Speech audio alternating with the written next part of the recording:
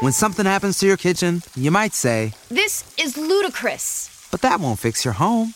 That will only get you the rapper, Ludacris. Having trouble? Don't panic. Don't be alarmed. You need to file a claim? Holla at State Farm. Like a good neighbor, State Farm is there. That's right. You can file a claim on the app or call us. Thanks, Mr. Chris. No matter how ludicrous the situation, like a good neighbor, State Farm is there. State Farm, Bloomington, Illinois. 92% of households that start the year with Peloton are still active a year later. 92% because of a bike? Not just bikes. We also make treadmills and rowers. Oh, let me guess, for elite athletes only, right? Nope. It doesn't matter if you're an avid exerciser or new to working out. Peloton can help you achieve your fitness goals. 92% stick with it. So can you. Try Peloton bikes, tread, or row risk-free with a 30-day home trial. New members only. Not available in remote locations. See additional terms at onepeloton.com/home-trial. Oh, wow. Think I saw you in my dreams. Ladies and gentlemen, boxing lovers and likers, welcome to the ultimate sibling rivalry, Biggs versus Biggs. This podcast highlights two brothers who've been debating, undercutting, and contradicting each other for years about the sweet science of boxing, and now they're finally here to settle the score right on this podcast, Biggs versus Biggs. In the blue corner, the cool, collected, self-proclaimed ladies' man. He's famous for dominating debates without raising a vocal decimal. Representing the youngest sibling in every family worldwide, Christian the Slim Reaper Biggs. In the right corner, the borderline obnoxious, the man that has been rumored to be 3,000-0 in all boxing debates, the man representing for all big brothers all over the globe, Justin Big Time Biggs. What's up, guys? This is your host, Nell B. I'm here with Justin Big Time Biggs and Kristen the Slim Reaper Biggs. What's up, Chris? What's going on? Yeah, Slim Reaper here. I just love a good boxing beef, you know, and after Boots, you know, he knocked out his last opponent on Showtime. They brought the mic to Errol Spence and asked him what he thought about his performance. He said that basically, let's see what happens when Boots Ennis fights someone that's really willing to fight, not coming for a paycheck. I'm not saying I agree or disagree, but this is just Spence's words, and it's really heating up the division. I'm looking forward to it. Yeah, that was a bold statement by my man, Errol Spence. But I like the energy. I like the attitude, man. You know, it's always good to get into the young guy's head and make him think, hey, are you ready for this opportunity? Is it too soon? You know, you're biting off more than you can chew. But, you know, in due time, we're going to see how everything plays itself out. But that looks like a fight coming in the distant future. Yeah. But I love to see it. Okay. I mean, so we're on the welterweight topic. So let's go into toe-to-toe. You guys ready for this? Yeah. Yes. All right. So if you guys aren't familiar, for toe-to-toe, the rules are we give a topic. It's going to be 3 rounds, 3 questions. Okay? Each round is a total of 5 minutes. The first minute of the round, Justin or Chris is going to give their intro. Right. The second minute, the other is going to give their intro. Ooh. And then the next 3 minutes, they're going to debate their topic and their views, and I will be the scorer. And at the end of each round, at the end of the complete segment, she'll tell you I won. I will tell you who won, and hopefully it's not a draw. If there is a draw, there will be a bonus question, which is a sudden death round. And yeah, so you guys ready for it? Ready. All right. Question number 1. Former undisputed junior welterweight champion and current WBO champion, Terrence Bud Crawford, is in negotiation with 3-time unified champion and superstar Errol the Truth Spence for the biggest showdown of the year. Who do you guys see as the most dominant star in the welterweight division? Let's go for the face-off. I'm going to say, Chris, you're up first. Now, that's easy. That's really easy. I love my man Goat Bud, but I got to give it to the truth. He's the most dominating figure in the welterweight division right now. He's beat all the top names. He started his career at welterweight and has held the crown since defeating Kell Brook. I feel like that was the moment. That was his coronation. The moment where we say he's definitely there in the welterweight division. That was a dope victory. It was an absolutely wonderful 11th round TKO over Kell Brook. you know, a lot of us, you know, boxing fans believe that Keith Thurman has been avoiding him for the longest time. So that fight was never able to be made, but he did defeat Danny Garcia, and he also defeated Sean Porter, you know, who of course was defeated by Kell Brook. There really isn't a question anymore. He's the most dominant figure in welterweight division. Okay. Errol the Truth Spence. All right, and this is your time. Perfect. Justin. You ready for the truth? Yeah, I'm ready to hear what you got to say. So, man, let me just start by saying this, man. I'm a big fan of the Big Fish. Errol the Truth Spence. That's what they call him, the Big Fish. Errol the Truth Spence is the money fighter in the division. The kid is amazing. You know, an offensive juggernaut. Can't be hurt. A beast. But I'm going to have to go and say the most dominant figure because of one fight is this decided factor is Goat Bud. Goat Bud to me, Terrence Crawford is the most dominating fighter in the welterweight division. It's by a little bit. It's because of that Sean Porter fight, the way he was able to defeat him. I have to put him as the most dominant fighter. You understand? And it's only by a little bit. But, you know, when you talk about the opponents, you have Errol Spence fought Danny Garcia, Sean Porter, Kell Brook, Ugas, right? Mm-hmm. My man Terrence Crawford fought. Oh, that is your time. Okay. That is your intro. Go ahead. We're getting ready to get the round started. Mm-hmm. Let's In go. 3, 2, go. Listen, the Truth is the most dominant figure because of this. Right. He's so avoided. Every time he fights an opponent that has to fight him. Their career's hanging in the balance. They got to take that fight. If they don't, they're probably not going to get another big fight like that again. He's very, very feared, brother. Oh, he's definitely feared. But what I'm going to say is this. Listen, man.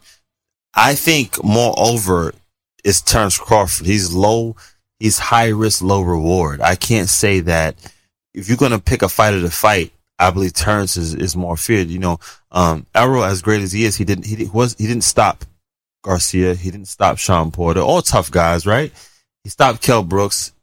But you kind of have a better chance of getting past Errol Spence and surviving at this point than you do have surviving against Terrence Crawford. And the only reason I'm saying that is because of one opponent, the Sean Porter victory. Because they're both very, very dangerous fighters. But with that victory right there, it was like, okay, he's dominating in a different fashion. Keith Thurman wasn't able to do that. No one's able to do that. So I have to give him that title. I like both guys. I love the Big Fish. I love Go Bud. But, you know. Errol Spence is one of the best jabs right now in boxing. His game plan is to come forward, overwhelm you, get you on the ropes. Right. Beat you up to the body. Right. With uppercuts and come up top with left hooks and right hooks. And he does it every time. I've seen him on the back foot a couple times, but every time he's on the back foot, he hurts his opponent. Yeah, but he didn't. Now, I say that to say this. Only thing I've seen slow him down is a car accident. A tragic car accident in which he came back out of from his own words, no physical therapy, he just came back, let his body rest, and then defeated Danny Garcia. Hard-hitting Danny Garcia, one of the top 3 welterweights in the division, came back off a car accident and defeated Danny Garcia, then continued to defeat Yordenis Ugas by stopping him. What about the Mikey breaking Garcia his face? Fight? What about the Mikey Garcia fight? I could not see Mike Garcia going 12 rounds with Terrence Crawford. I'm just keeping it real, man. Terrence Crawford is an automatic knockout machine. That guy has knocked out, his last 7 opponents or something? The guy is just about knockouts. He's going to hurt you. He's going to put you in the hospital. Now Errol's going to beat you up and probably knock you out too. But this guy is like guaranteed knockout. Like the last action hero. Spence holds 3 of the world titles of the 4 that count in that weight. He's dominated the division unscathed up until now. He's the most dominant figure. He has the belts, he has the names, and he's the most feared. They both have dominated, but there's one deciding factor That's time. You should have got it out. Sean Porter. Okay. Yeah, let me put my score down. That was a tough round to score. Come on, man. It's just one thing. Mikey Garcia. Like, come on. He's not no fucking welterweight. That was a tough round to score. All right. Moving on. Question number 2. The youngest ever for Division World Champion, Adrian the Problem Broner, will be returning to the rank again. When something happens to your kitchen, you might say, This is ludicrous. but that won't fix your home. That will only get you the rapper, Ludacris. Having trouble? Don't panic. Don't be alarmed. You need to file a claim? Holla at State Farm. Like a good neighbor, State Farm is there. That's right. You can file a claim on the app or call us. Thanks, Mr. Chris. No matter how ludicrous the situation, like a good neighbor, State Farm is there. State Farm, Bloomington, Illinois. Against former champion Omar Figueroa Bang, in count. August. How do you guys see this fight playing out? Justin, I think Chris started the last round, so Justin, you're going to start this one. Let's get your intro. 1 minute. Okay. Let me start by saying this. I like this fight from a boxing fan perspective. As an Adrian Broner fan, I don't really like this fight like that. I'm going to say that. In honor of Black History Month, raise a glass to Black-owned brands. Drizzly, the go-to app for alcohol delivery, has one of the largest selections of Black-owned drinks to explore. From a top-shelf whiskey to an artisanal twist on a Caribbean classic, get these drinks delivered right to your door. Download the Drizzly app or go to drizzly.com to find your new favorite. That's DRIZLY.com today. Because I feel as if Figueroa, right, is a volume puncher. Over 100 punches per round. Adrian Broner has not been known to have a high punch output, and as a welterweight, he doesn't throw as much as he used to as lightweight, right? So I see this fight going like, and from from the last fight I've seen my man Figueroa fight when he fought Ugas, right? He didn't do too well. And I feel like with this fight right here, Adrian Broner is going to win by a split decision, but I don't like the fight. It's not going to be a good fight. It's not going to be aesthetically pleasing for the fan and get you back excited about Broner. Okay. All right. That was a nice intro. I kind of agree with some of that, but we'll see. Let's see what Chris has to say. Now, I love it for the problem. I love it. I love the fight. Adrian Broner is going to exploit the fact that Omar Figueroa leans in. He picks to defend one side at a time while trying to cut you off and lean on you with, say, if he's leaning on you with the right side, he tries to cut off the left side. It's perfect. Adrian Broner is an inside fighter. He comes from a background of fighting in Headbangers Gym, close quarters combat. And once his opponent is there for him to brutalize him, he's going to brutalize him. I think Omar Figueroa will be there for Adrian Broner, and he's going to stop him at about round 9 or 10. He's going to hurt Omar Figueroa and stop him in the later rounds. Okay. That's it for you? Let's do it. All right. Let's jump right into the round. Okay. 3 minutes. Uppercuts, hooks, uppercuts. You ready? Yeah. Feed him. Go for it. Do you know how certain hotels, like airlines have deals with hotels and stuff like that, or resorts? I think Chris has a deal with local hospitals. He's about getting people hurt. I don't know why you would think this is a good idea. It's a bad idea.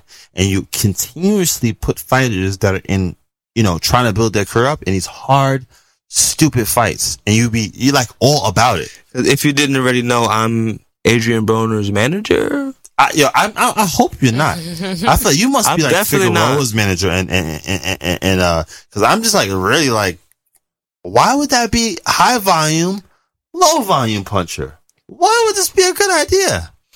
I think Adrian Broner he finds a hard time of landing punches on opponents who have superior footwork, like Manny Pacquiao. it's difficult for him to let go. But Omar is a guy that comes straight at you. He's coming at you. He's throwing punches from different angles. So did Mikey Garcia. Mikey Garcia he fights off in and outs. In, out, in, out, in, out. Jumps in, 1-2. Big left hook. Chris, Omar is there. Omar's trying to press you on the ropes and beat you up, and I think it's going to be Adrian Broner lit Mikey up, Chris. Adrian Broner lit Mikey up. Listen. You must have forgot who the problem really is. I think he must have forgot. When he lets those hands go. It's starting to seem like you're the problem. When he lets his hands go, he's unmatched. He is, Chris. 4 division weight champion, the youngest to ever do it. Bazillion punches. He has a great chin. He's going to be on him all night. What are you trying to say to me? He's going to beat that boy, is what I'm saying. Yeah, but by split decision. Adrian Broner will win by split decision. It's not going to be pretty, Chris. You must have forgot. See, because you're wrong again, Justin. Chris, Abel Ramos in a very long time. Abel Ramos. He's not active. Abel Ramos made Omar Figueroa's corner. I think, the referee stopped the contest in the 6th round. Okay. Abel Ramos is not the caliber of fighter. He also came up from 140. He fought Adrian Broner's coming up from 126. He fought Regis Prograis. He's a smaller man, Chris. He fought Regis Prograis at 140. So they've all come up from lower weights. It's not no smaller or bigger. They all came up from lower weights. Abel Ramos is not the caliber of offensive fighter that Adrian Broner is. So when you put Adrian Broner in there with Omar Figueroa, a stoppage is what the outcome is going to be. He's not uppercuts and hooks. Justin, he's not active enough to stop him. I believe he'd stop him if he was more active. He's not about active billions. I love Bandcamp. I'm just saying, split decision. I'm not down that he gonna win. I'm just saying, bro, it's hard. He's gonna stop him. You can't do that. You can't put guys that aren't active in there with volume punchers and think that it's gonna turn out good. Like, who's doing this? These matchups, like. Who made these matchmakers? Like, who's making these matches? That's not good. Neither of them are very active. Neither fighter is very active. That is time. Moving on to question number 3. This guy's nuts. Catch your breath. He's weakening, y'all. He's getting tired. His legs getting weary. I'm just like, I got him on the ropes. I'm very scared. I got him on the ropes. I feel it. No, God, these guys were gonna wake up in his dressing room. Question number 3. Round 3. Throughout the year, we've seen many impressive welterweight prospects. Who do you think will be the next breakout star to lead the pack once the dust settles? Who started? Chris, you're up. Yes, the Slim Reaper is here once again. When we think of welterweights and top welterweights, we often neglect to put the attention on the fighters who are coming up from 140 pounds. Josh Taylor said, the current super lightweight, undisputed world champion, said he's going to do one more fight with Jack Catterall rematch. He wants to redeem himself. Or he's moving up to 147 pounds. Josh Taylor is exceptionally talented. He's tough. He brings all the aspects. He's a counterpuncher. All the aspects that you want out of a dominant fighter. When he comes and arrives at 147 pounds, I believe when the dust settles, he'll be at the top. The Josh the Tartan Tornado will be at the top of the weight division. I rest my case. Okay. Justin, what you got? Okay, this is a great question. There's a lot of very, very good fighters out there. But I believe out of the new school, it's a number of fighters that I have to name. There's Rashidi Ellis. There's Virgil Ortiz. There's Jaron Ennis. There's Shenard Bunch. There is we have Conor Benn coming up. We have a plethora of fighters. Stanionis. But I believe in the immediate future, right? It's going to be one name because this guy has the different compounds that make a star. He has the ethnicity. He has the fighting ability, the knockout power. So the fighter have to go in the immediate future will be Virgil Ortiz. But I do see a threat between him, Boots, and Shenard Bunch. That is time. Let's argue it. Go. So Josh Taylor's not on your list at all. No, I think he's not. I don't think he's strong enough to defeat Virgil Ortiz. Virgil Ortiz is 18-0, 18 knockouts. He's a big kid, big welterweight. I just feel as if he struggled too much, and the blueprint may be out about Josh Taylor when he fought Catterall. Gee,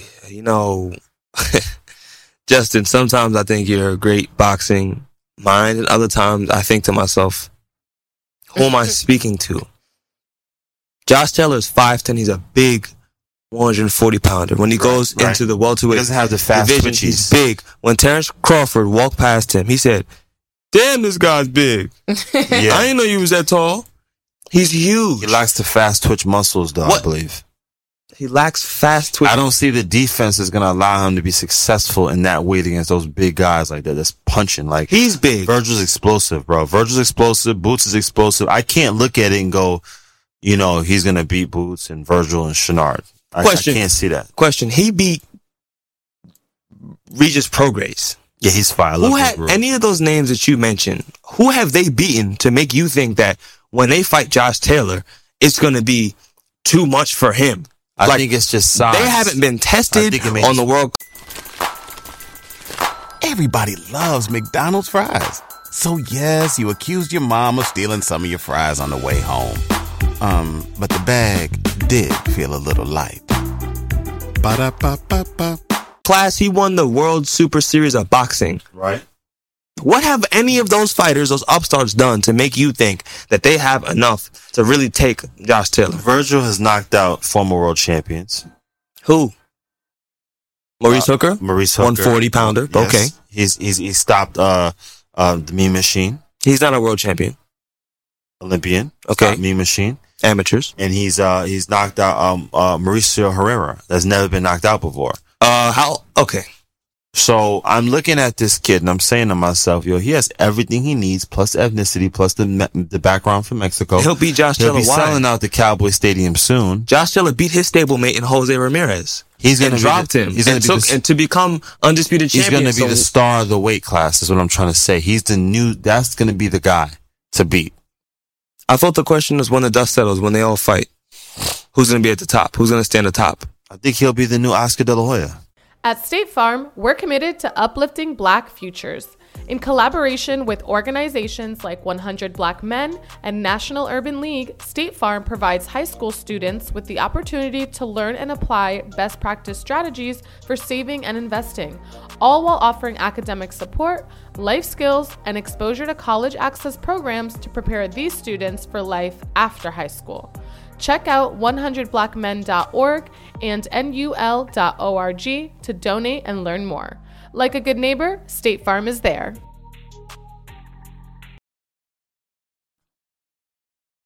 Wow. You still haven't told me how these individuals are going to beat. Too strong. I think they could just be too strong for The last Josh. man that did what he did is Terrence Crawford, the guy that you say is going to beat Errol Spence. Terrence Crawford was strong and explosive. Terrence Crawford was undisputed at super lightweight and went up to 147, is now dominating that weight. But when he already has a loss against Catterall, man. Come on, bro. The blueprint is out. I don't believe that he'll be. Listen, man. Officially, it's a win. Huh? Officially, it's a win. There's no loss against Jack Catterall. Chris, he didn't look great. He got dropped. I think the weight was the problem. And I love Josh Taylor, but I don't. The know weight was the problem. Listen, I don't know. He gets hit. You saw Regis hitting him. That's time. That's a hard round to score. I thought the last one was. I mean, I'm just spitting the truth. This guy's telling lies on here, and everybody's loving it. But I'm telling you the truth. The kid is probably gonna be next Oscar De La Hoya. How long before that kid is selling out the Cowboy Stadium in Texas? Come on, man. We talking about ticket sales. We talking about talent. We talking about skills. We talking about when you're in there fighting another tough guy who doesn't care about all that. Oh, he's the next Oscar De La Hoya stuff. Bro, what happens then? I believe two lions going head to head. I believe he gets. One's been tested. One I believe has. He gets dangerous. Are you guys ready for the scorecard? Yeah, let's give it to us. All right. Get this kid out of here. Round one. I got 10-9. Chris. What was round one again? Round one. Who do you see as the most dominant star in the welterweight division currently? That's crazy because that man definitely stopped Sean Porter. But okay, I ain't mad about that. These guys. Shout out to the big fish. Shout out to the big fish, Errol Sorry, Spence. I'm too amped The up. big fish. Round 2. I have 10-9. Chris. What? Round 2, the question was, how do you see the fight playing out between Adrian Broner and Omar 8-9. Figueroa? You got a whole. You got 8 points, and I got 9 points in that round. What? He got 8 points on that only. You think so? I got 10 points. Yeah, I killed him. Wow, good thing you're not a judge. And round 3, I have 10-9 just, but that leaves Chris as the winner. Who picked these judges? One last thing I like to say, Justin. The new guys at 147 pounds, Virgil Ortiz and his Rashidi Ellis, they don't even have one belt yet. One world title. Okay. Josh Hill has 4. But okay. It's anatomy. It's anatomy, brother. He's taller than them. Like, It's just a bigger man. Bone structure. They're bigger. They're putting harder. He has to have the defense to survive in that weight class. That's the problem. Well, you lost and I won. That's all that really matters. Yeah, the other stuff, she just like, she liked the guys you were talking about better. Like, But whenever you win, you never say nothing like that. Because I win off my own merits. No wild cards. I think it's a good time to jump into pugilist politics. Let's don't go. You think? Yeah. What's going on in the welterweight division right now? Why is that fight not made? What's going on in the welterweight division as of talking about the Errol Spence and the money. It's the splits. It's the money. What about the money? I've heard that these guys believe they deserve $30 million. Terence Crawford wants $30 million a piece. That's what I've heard through the grapevine. Both of them deserve $100 million. Allegedly. In my books. All fighters deserve a lot more money than what they're getting. But why are fighters not getting this money? Well, think about it. What's the last fight of this magnitude? To me, it's Manny Pacquiao versus Floyd Mayweather. Or it's Deontay Wilder versus Tyson Fury. Yeah, Tyson Fury. Yeah. It ain't Floyd Pacquiao. Everyone's everyone wants to see Errol Spence. Even casual fans want to see Terence Crawford. Yeah, but like your mama don't know about. Who my mama doesn't know about? My mama does. Our mama does. Yeah, I feel like your mom is my mom. About Mama Chanel's mama don't want to know about this. My mom don't know nothing about. See, now your mama knew about Mayweather and Pacquiao. Absolutely did not. Exactly. So no, stop. Your mom knew that. On everything we can call it right now. Wrong. You gotta get it down. She knew about that. Grandpa knew about. You know about Mike Tyson? You ever watch a Mike Tyson fight? Yeah, when I was younger, I thought Mike Tyson was my dad. I remember you telling me that. Strange. Elaborate. It sounds a little crazy. My mom did not sleep with Mike Tyson. Okay. But when I saw him on TV, I used to think that was my. They kind of like resembled each other in a sense when I was younger. I guess like just big, stocky, kind of fierce looking. Looking. Okay. Yeah. Okay. All right. Interesting. Yeah. That's good. You guys see my dad. So what happened? What happened when your dad was watching the fight with you? Did it like? He wasn't. He wasn't watching. So you thought he was there? That's what he was working. I thought he was fighting. Okay, nice. That's a great story. That's heartwarming. Yeah, but the money, fighters deserve more. I absolutely agree with that.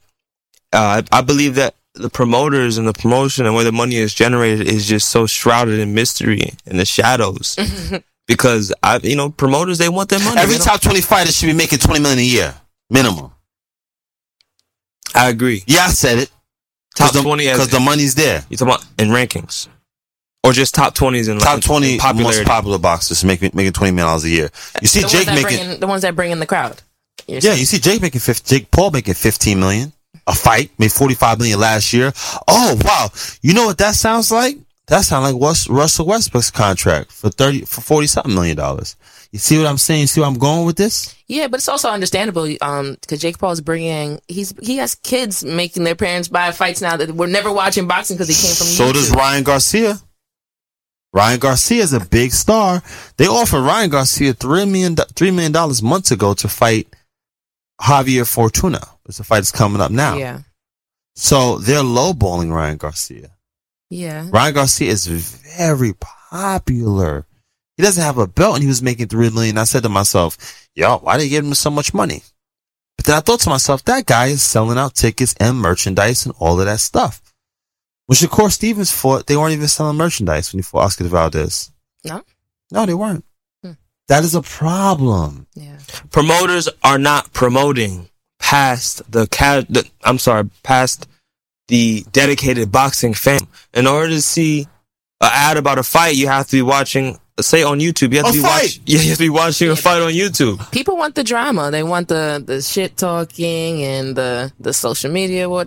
That's what attracts the non-boxing crowd. I will say this, Ryan Garcia talks that stuff. He says, I'm going to go in there and I'm going to knock this guy out. He says what I want to hear when I want to see a fight. Other sports don't do that, though. I watch so many interviews, and it's just boring. Like, so many press conferences. Oh, they're all boring. This is boring. Why do I want to watch this game or this thing? But fighters are, even the ones that are bland, if the entertainment value is good, if you put out a good enough freaking commercial, but the problem is that certain promoters are promoting towards their demographic.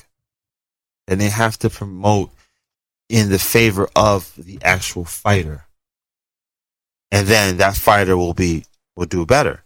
You throw the fights in certain areas. I mean, you have Errol Spence fighting in the Cowboy Stadium, freaking selling massive amounts of tickets because that's his demographic. He's from Texas. The last boxing promotion I've seen that was done properly was the Premier Boxing Champions rollout. They had all their fighters very good come up with their belts in suits, take pictures, do promo, right. And that did really well.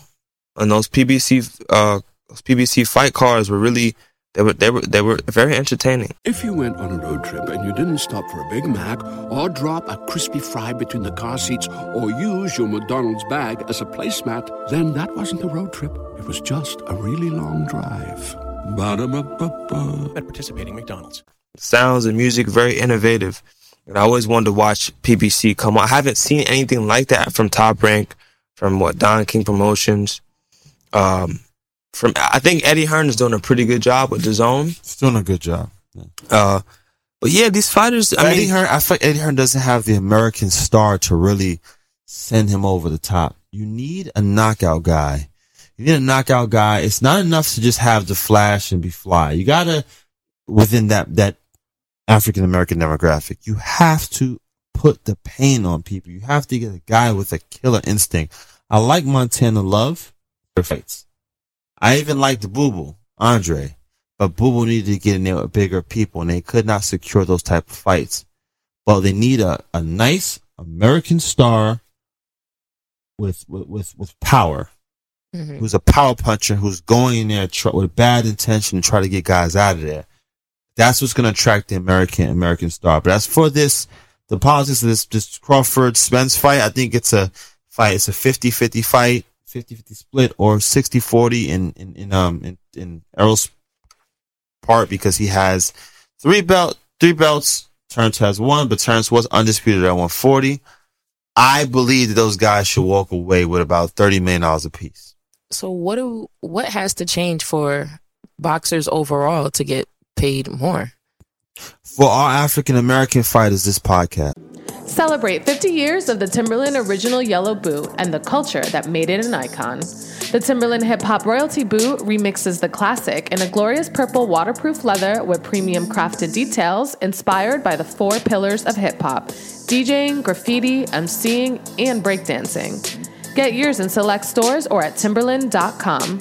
Available in men's, women's, and youth sizes. Timberland, built for the bold.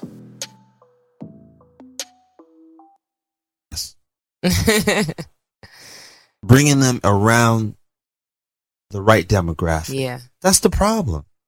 When I'm promoting outdoor fights and I have my African American fighters fighting, you know where we're fighting? Atlanta. Yeah, places where people are going to come out and they can identify with those fighters. Yeah, you know. Yeah, that makes sense. That makes sense. Exactly. That's how you really get it going, man. That's my, but they try to fight, beat a Hispanic fighter on Cinco de Mayo, become a star. But dude, that's 30 fights down the line, right? Yeah. Like, I have to wait 30 fights to get there? By the way, I'd like to highlight the fact that I have never seen in any other profession an entire country fly out to Las Vegas or Madison Square Garden to come support their fighter, whether it be Argentina with Marcos Maidana, whether it be the Philippines with Manny Pacquiao, or it be Mexico with Canelo Alvarez. This is a worldwide sport we're talking about. Mm-hmm. These guys are transcending countries, international fighters. The money's there. Pay them more money. The money's there. I just think the money's in the hands of a few individuals, a few tight-fisted individuals. And so the fighters don't get the respect that they deserve. Do you know why people get paid? Do you know why fighters get paid so much, or why certain professions get paid so much? It's because no one else can do what they do on that level. Mm-hmm. No one else can fight these fights, make them entertaining, and generate such big audiences other than these fighters. And because of that, they deserve to get paid hundreds of millions of dollars. That's truly what I believe in my heart. Outside of the love of the sport, if you look at the basketball teams, there are literally a lot of basketball players. Every year, there's basically a new basketball player coming, onto the scene. When it's boxing, you don't get a real big boxing star every year. Yeah. You don't. I mean, what do you see as a star? Because these other sports, I'm gonna keep it real, man. Some guys, they never won nothing. Right? Like, these guys are, like, a lot of sports are professional losers. Every year, I wouldn't say losers, but professional. No, I mean, like, you lose it. They make the playoffs, competitors. Lost in the playoffs. It's like, dang, like, I like Just, but every time, man, like, he fights for the title, he lose. How long do you think people are going to come and keep watching me? They're going to keep going because, like, especially like with these sports, there's the hometown pride. You know what I mean? They're selling out in their hometowns. There's something for everyone to do. That's their team. You think if Adrian Broner never had a world title, they'd keep coming to see him? Like we're talking about a chip. Like, we're talking about like a Super Bowl or NBA championship. Mm-hmm. Stanley Cup. You think that people still would be coming to see Adrian if Adrian never got a chip? No. If he never was a world champion. There's guys with the equivalent of an MVP, which is like fighter of the year, that are just living off that for like 10 years. Or even if he's MVP or scoring champion, like was like a knockout of the year. Or rookie of the year. They just living off that. Just every year losing. Yeah. Yo, let me get $200 million. Yeah, we need him. Give him $200 million. You feel what I'm saying? Yeah. Like, and I'm not blaming these other sports. I think that's what's up. That's what you deserve as a professional athlete. But when you talk, when I think about it, the level of skill that's presented when the top fighters fight, it's nothing like it. No one else can do what these fighters do. No one else. Because if they could, trust and believe they would. But they can't. That's why when it was Floyd at his heyday, got paid $300 million because he's generating $1 billion in Las Vegas every time he fights. One man doing that. That's crazy. It's amazing. Yeah. It's remarkable, but I think, ultimately it's greed. Greed is getting in the way of fighters getting what they deserve. Give those guys their $30 million that they earn. Let them boys fight. If that's what they're asking for, give it to them. That's not even too much. Let them boys go over into the sunset, and I would think that they should move up to 154. Jermell Charlo is running out of opponents, and because 147, don't go mess around with them kids over there. They're not. There's nothing to gain from there at 147. There's nothing to gain to see. Like, who's Errol? Who are you talking about? Errol Spence. Let Errol Spence turns fight. Yeah, and go up and wait. Like, I would love to see Errol Spence versus Canelo Alvarez. That'd be a great close fight. Enough in weight. I think I actually favor. Think Canelo Errol can still Spence. make 154 pounds? I think they can meet at 160. I actually favor Errol Spence in that fight. But I let them go up and wait, but give them their $30 million. Give it now. to them. They got the money. It's my money, and I need it now. They deserve it. What do you guys have for the rankings in the division right now? Okay. Top 5. Ooh. Top 5 or fighter breakdown? Top 5. Top 5 fighters. Top 5. You're top 5. And welterweight right now. Yep, and welterweight. Good. What's up, Chris? Errol Spence, number 1. Terrence Crawford is number 2. Keith Thurman, number 3. I think that's where it gets tough. I haven't seen much from the upstarts, but I'll say Virgil Ortiz at 4. Number 4, he's the most battle-tested of the guys coming up, the contenders. Number 5, Conor Benn. That's my top 5. You love Conor Benn. I love him, right? Yeah. I think he's bringing the energy that boxing needs. I think he comes at his opponents, comes to knock them out, and he's fought some names I've seen before and gotten rid of them pretty easily. So I like what I'm seeing from Ben so far. He's bringing that Dark Destroy energy. I don't think you guys remember Nigel Benn. Jeez, his dad is a real monster. Very nostalgic. Very nostalgic. Jess, what's your top 5? All right, let me give you the real list. What's really going on out here? Okay, 1, Goat Bud, Terrence Crawford. 2, Errol Spence, the Big Fish. 3, Keith Thurman, Keith One-Time Thurman. 4, Virgil Ortiz, a belt holder, 18-0, 18 knockouts. 5, Rashidi Ellis. Rashidi Ellis, because also, by the way, you know that when he was signed, you know, they didn't want to put Virgil Ortiz in there with them. They didn't want to put Virgil Ortiz or Conor Benn in there with them. They both were DAZN fighters. So Rashidi Ellis also had a piece of a belt. Hey there, ever thought about what makes your heart beat a little faster? Oh, you mean like when you discover a new track that just speaks to you? Yeah, or finding a movie that you can't stop thinking about? Well, get ready to feel that excitement all over again because Amazon Prime is here to take your entertainment and shopping experience to the next level. Absolutely. Prime isn't just about getting your packages quicker.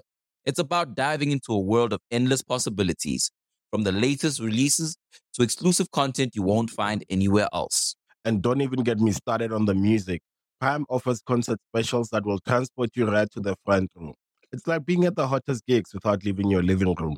I use Prime to tap in with some of my favorite artists' live shows from any and every genre of music. Trust me, Prime is a game changer.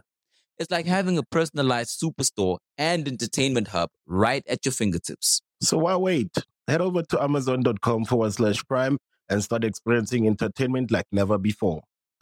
Before them was on the bench wrongfully. Now he's with PBC, just scored a knockout. Amazing talent, super fast. Had a win over rising star Eddie Gomez and many others. I mean, he's fought better competition. Amazing fighter. Spars with Canelo Alvarez. To me, he has that top 5 position in the welterweight division because the promoters never put him in there with Virgil Ortiz or never put him in there with Conor Benn because they knew he was too much of a threat. So by walkover. He's more ripe than them. He's more ripe and ready for a world title shot. So by default. A lot of people don't know about Rashidi Ellis, but I'm telling you, Rashidi Ellis is a bad boy. By walkover. So you guys have the same top 4. Your top 5 is different. But Justin, we spoke a few weeks ago. Didn't you say Jerron Ernest was in there? It was hard between me, Rashidi Ellis, and Jerron Ernest. Mm-hmm. Jerron is more popular, mm-hmm. But I just feel like when I look at Rashidi Ellis's his body of work, he's beaten more, undefeated fighters. Look, he was professional before Jerron Ernest. I'm not saying it's a possibility that Jerron Ernest may be a better fighter all around, but his body of work is just better. And here's the thing, right? I'm listening. He's not name brand. You understand what I'm saying? Mm-hmm. A lot of casuals get confused because they see guys who are name brand. Boots is getting to the point where he's name brand. Rashidi Ellis, not so much right now, but the kid's skills, the kid's body of work, how long he's been professional. I'm watching his performances and also him not being able to get fights under Golden Boy should say a lot. I'm going to go with Rashidi. Okay. And then Chris, a few weeks ago, wasn't Ugas in yours? Before he got stopped? Oh, yeah. That was after, no? Maybe not. Maybe you're right. Yeah, if I mention Yordenis Ugas, it's probably before Errol Spence stopped him. I chose Conor Benn as my fifth because he defeated Chris Algieri very easily. If you saw the knockout, it was shocking. It was shocking to say the least. And he and Chris Algieri, contending for a belt. So when you walk through a title contender in the way he did, it's definitely an impressive victory under his belt. He was an older fighter though, but shout out to Chris Algieri, a great young athlete. He's fought so many top opponents, and none of them took care of him that quickly. Also heard his hand was broken. So we're gonna move on to our fighter breakdown. We're gonna do 5 minutes per fighter, tops. Okay. If we don't have 5 minutes to talk about, then then it ends where it is. We're gonna break them down after each fight. But today, I want us to discuss. Right. Let's do a full fighter breakdown of Rashidi Ellis. Okay. Speedy Rashidi. I'm going to break down Speedy Rashidi. I believe that Speedy's footwork is amazing. He fought the gentleman that fought Blair Cobbs. What's his name? Alexis Rocha, right? And when I saw him fight Alexis Rocha, I didn't know Alexis Rocha was as talented as he was, but he was not able to touch Rashidi Ellis. The footwork is amazing. The power, the speed is ridiculous. When he stopped Eddie Gomez with that double jab right hand, that's a combination that's very, very hard to get off. But he got it off and was able to stop him. Shout out to Eddie Gomez for coming back the second fight and having a better fight with him. The power is there. The speed's there. The IQ is there. What matchup do you think he should have next? The one that he should have, he's at PBC now. Mm-hmm. Best career move for him. A good fight. I mean, I would like him fighting the guy who fought Santa Maria. The guy who fought at 147. He beat Abel Ramos. That'd be a nice step up fight for him. Luke Santa Maria. But he's ready for anybody right now. Luke is tricky. Huh? Luke Santa Maria? He'd beat him. He's tricky. It'd be a good fight, but we really get to see what's up. I think a better matchup would be someone who is a bigger star, but maybe on their way out or need a reinvention. I'd say Ugas would be a really good fight for Speedy Rashidi because his style is a cover-up sort of style, and he is really good at digging down to the body, right? Which will test Rashidi to the body. But I believe that his Rashidi Ellis's quick hands and footwork will be enough to land his right hand, his jab consistently. I like Stanionis. He'll outwork Ugas. Similar matchup. I like Speedy versus Stanionis. I think he takes Stanionis. I think he'd be able to beat him and get his belt. But I think Ugas would be a better matchup for Ellis because Ugas is more, renowned. That's true. What weaknesses do you feel like Rashidi has? I think sometimes he may move a little too much. I think if he stood in front of opponents a little bit more, he'd be able to be more effective. But I mean, he's a really good fighter. Only thing I've ever seen is sometimes he pulls out a little bit from punches. But he's made a lot of improvements over the time. I think he's actually the most polished of a lot of the new guys coming up. I'd say his hand positioning. At times he leaves himself open. He fights with the hands down style because he's speedy and he's counter puncher. He's very quick with his hands, so he invites his opponents to come in and throw big shots so he can exploit those openings with counter punches. But oftentimes as he's defending, I can see that his hands are not covering his chin or his temple. So I would like for him to just keep his hands up a little more. Yeah, but you can see that as being part of his game plan. It is part of his game plan. Yeah. Mm-hmm. Okay. Very good. So let's have you break down Stanionis. Go ahead, Chris.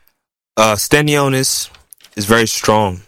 First time I watched him fight was against Justin DeLoach, who moved down from 154 pounds to 147 pounds and knocked out an opponent before he fought Stanionis. And when he fought Stanionis, it was relatively I wouldn't say easy, but Stanionis came forward, mowed him down, ultimately broke him down and stopped Justin Deloach. That's his style, pretty much. And the last fight I saw Stanionis in was versus Butayev. And he kind of outboxed Butayev with his straight jab and straight right hand, so I got to see a little different facet of Stanionis, but I think he's a good fighter. I think he's strong. I think he comes forward. I believe his head is in the same place a lot of times behind his guard, and his footwork leaves something to be desired. But he's definitely no easy fight for anybody at 147. Definitely not. Stanionis, great come forward fighter. Not decent foot movement, footwork. I think his punches are not very fast to me. Head is in the same place. Mm-hmm. Has a good chin, but I worry about the scar tissue because he gets hit a little bit too often. Great ring IQ. He makes good adjustments. That's really his best. His body work is impressive too. He does good body work. Awesome body work. Awesome body work. So overall, I would give Stanionis about like a 83. Yeah. What about Rashidi? I give Rashid like an 87. I think he beat Stanionis rather convincingly. I think too fast, too sharp. You said for Rashidi, what was your overall? 87. 87. Yeah, I think he's very good. He's almost to the point. He's ready. I'd actually rate Stanionis a little higher, about 85. 85, really? Yeah, right. 85, and Rashidi, I could see 87, 88. Yeah, okay. For him as a rating. Yeah.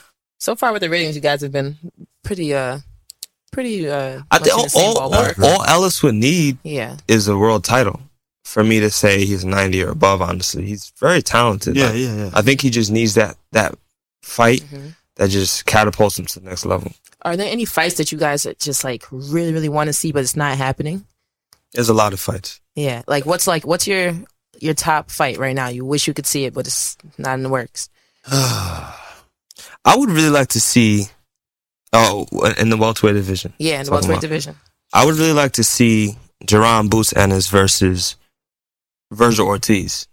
That's my number one fight in the welterweight division. I really want to see that. Who needs an alarm in the morning when McDonald's has sausage, egg, and cheese McGriddles and a breakfast cutoff? Ba-da-ba-ba-ba.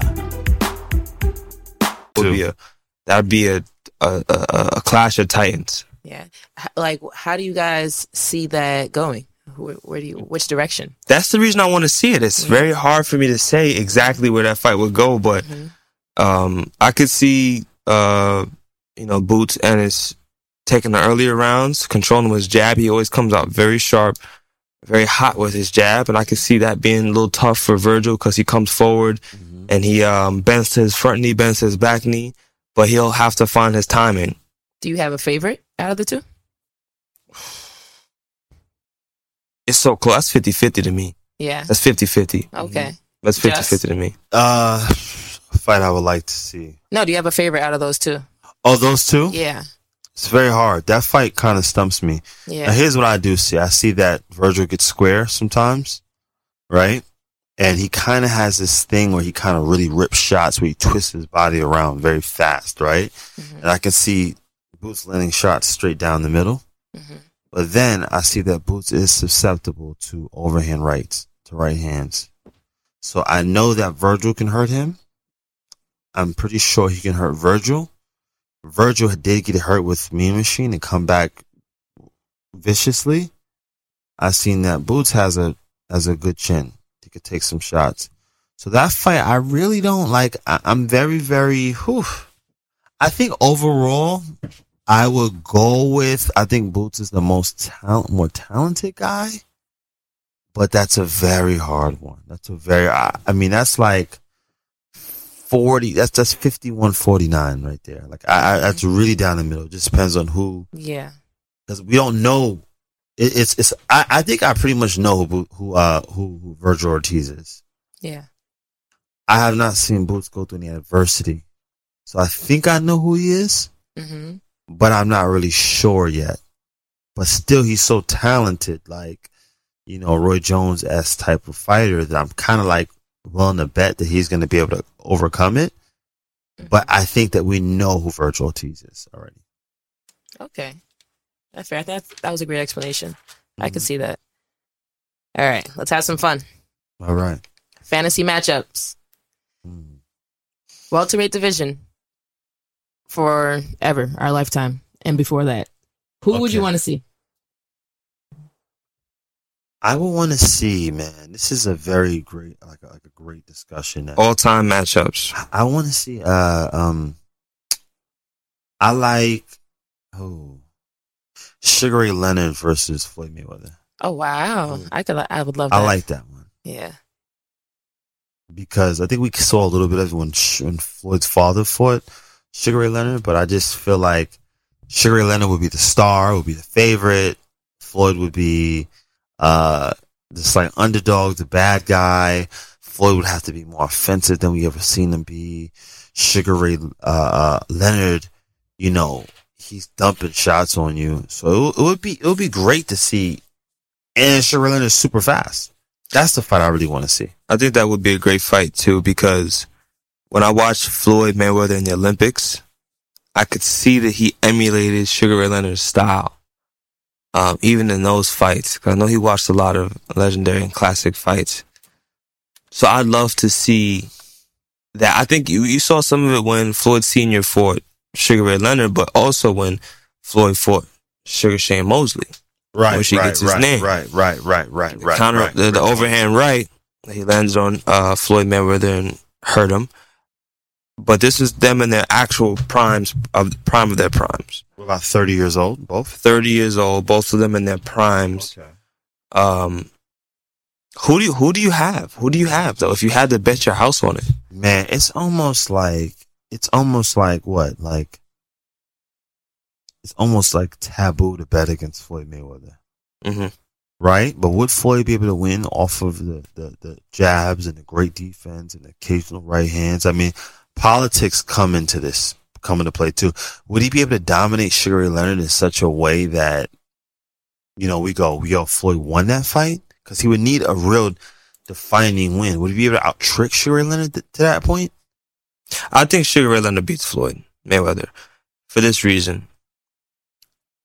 Middle of the ring, it's very hard for Sugar Ray Leonard. I think Floyd wins that fight in the middle of the ring.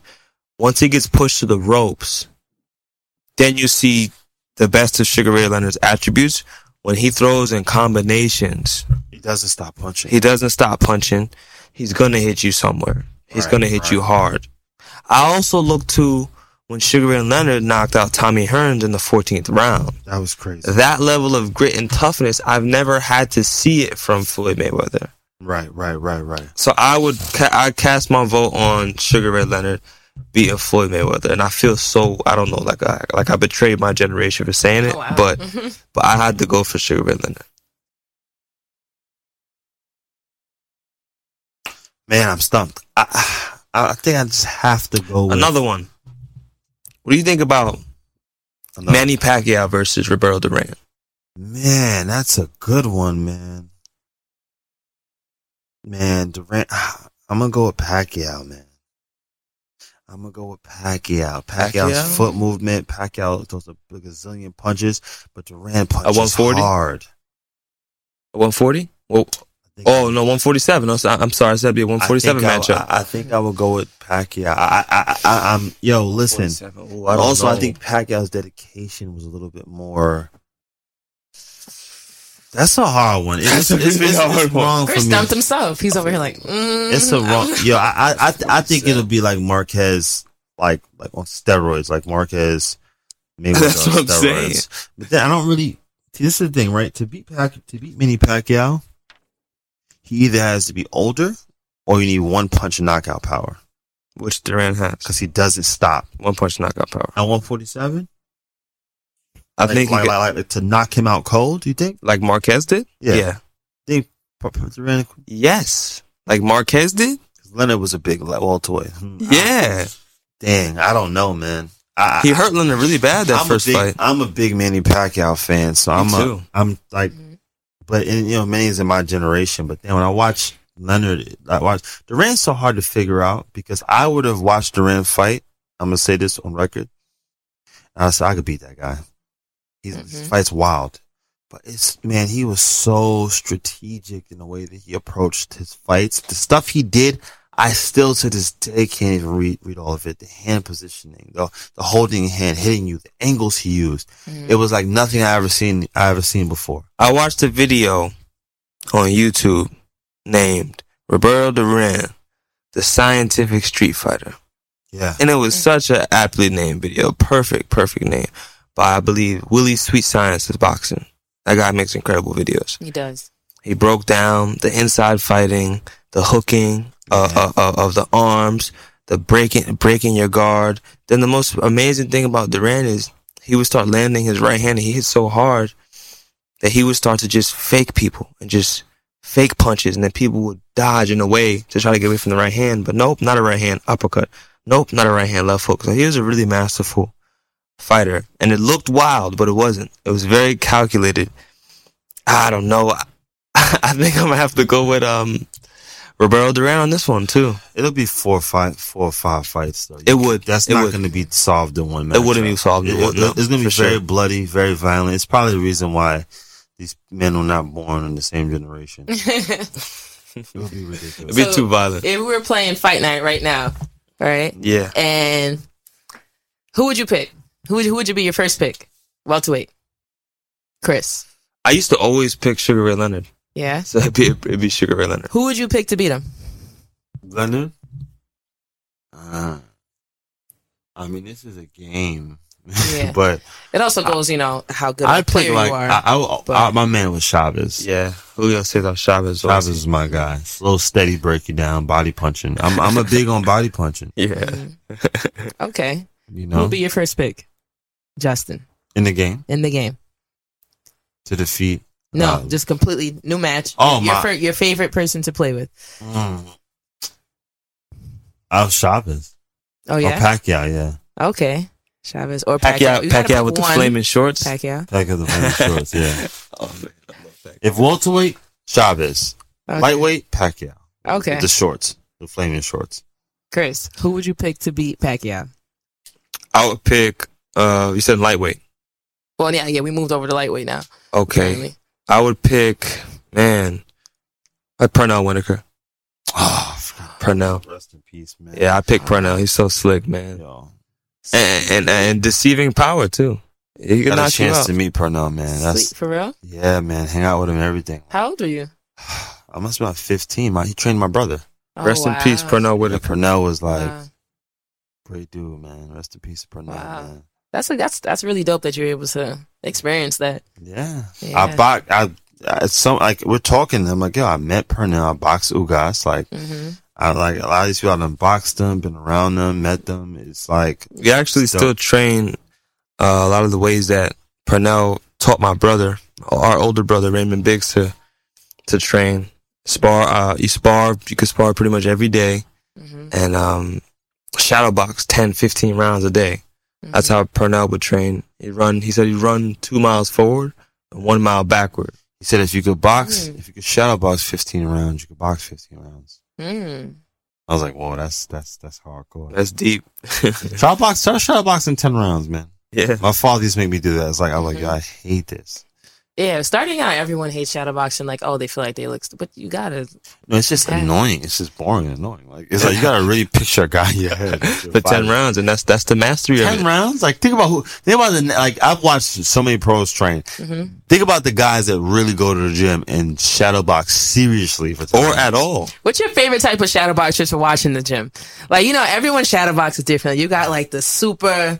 Like all over the place, mad fast hand, and then you got the ones that's like watching the mirror. Like, who's your favorite to watch, and then which one are you? I've watched Floyd shadowbox in person.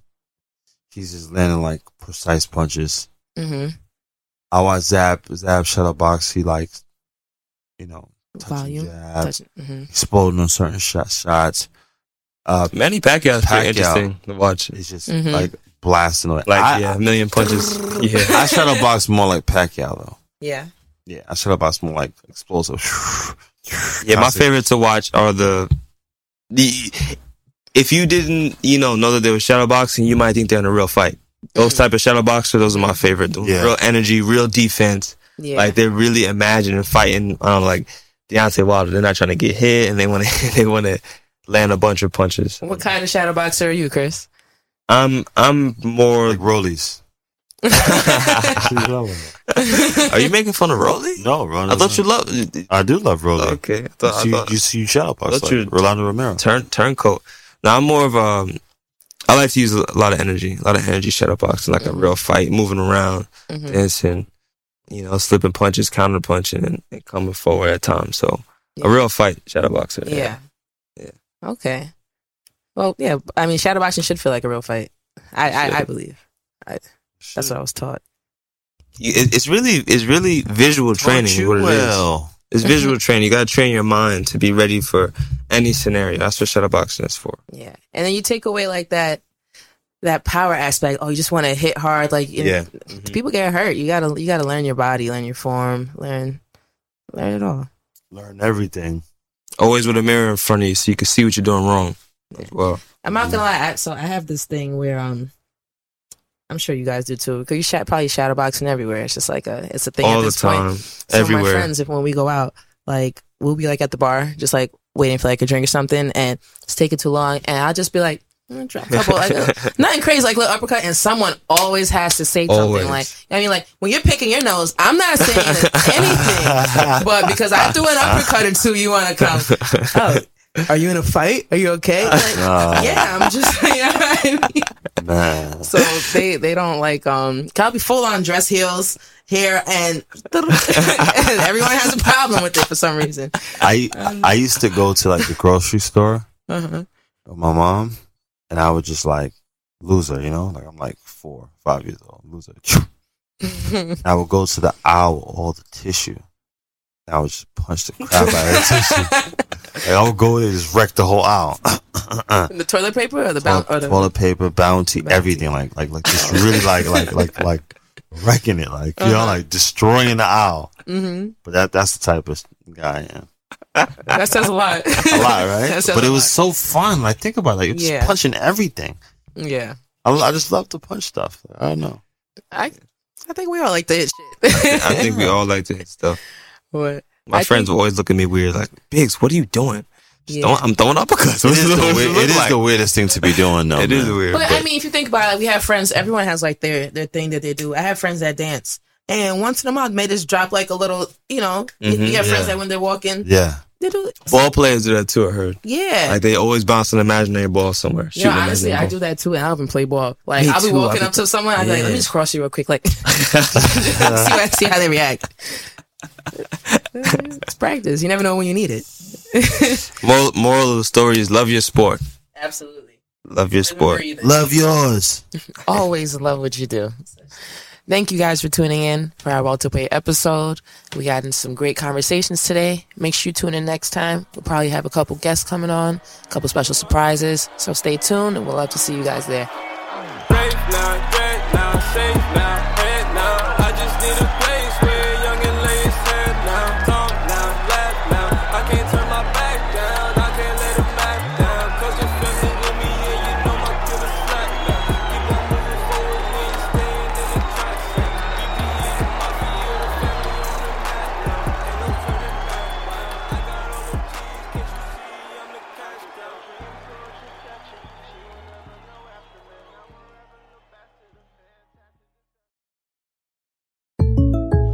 When something happens to your kitchen, you might say, "This is ludicrous." But that won't fix your home. That will only get you the rapper, Ludacris. Having trouble? Don't panic. Don't be alarmed. You need to file a claim? Holla at State Farm. Like a good neighbor, State Farm is there. That's right. You can file a claim on the app or call us. Thanks, Mr. Chris. No matter how ludicrous the situation, like a good neighbor, State Farm is there. State Farm, Bloomington, Illinois.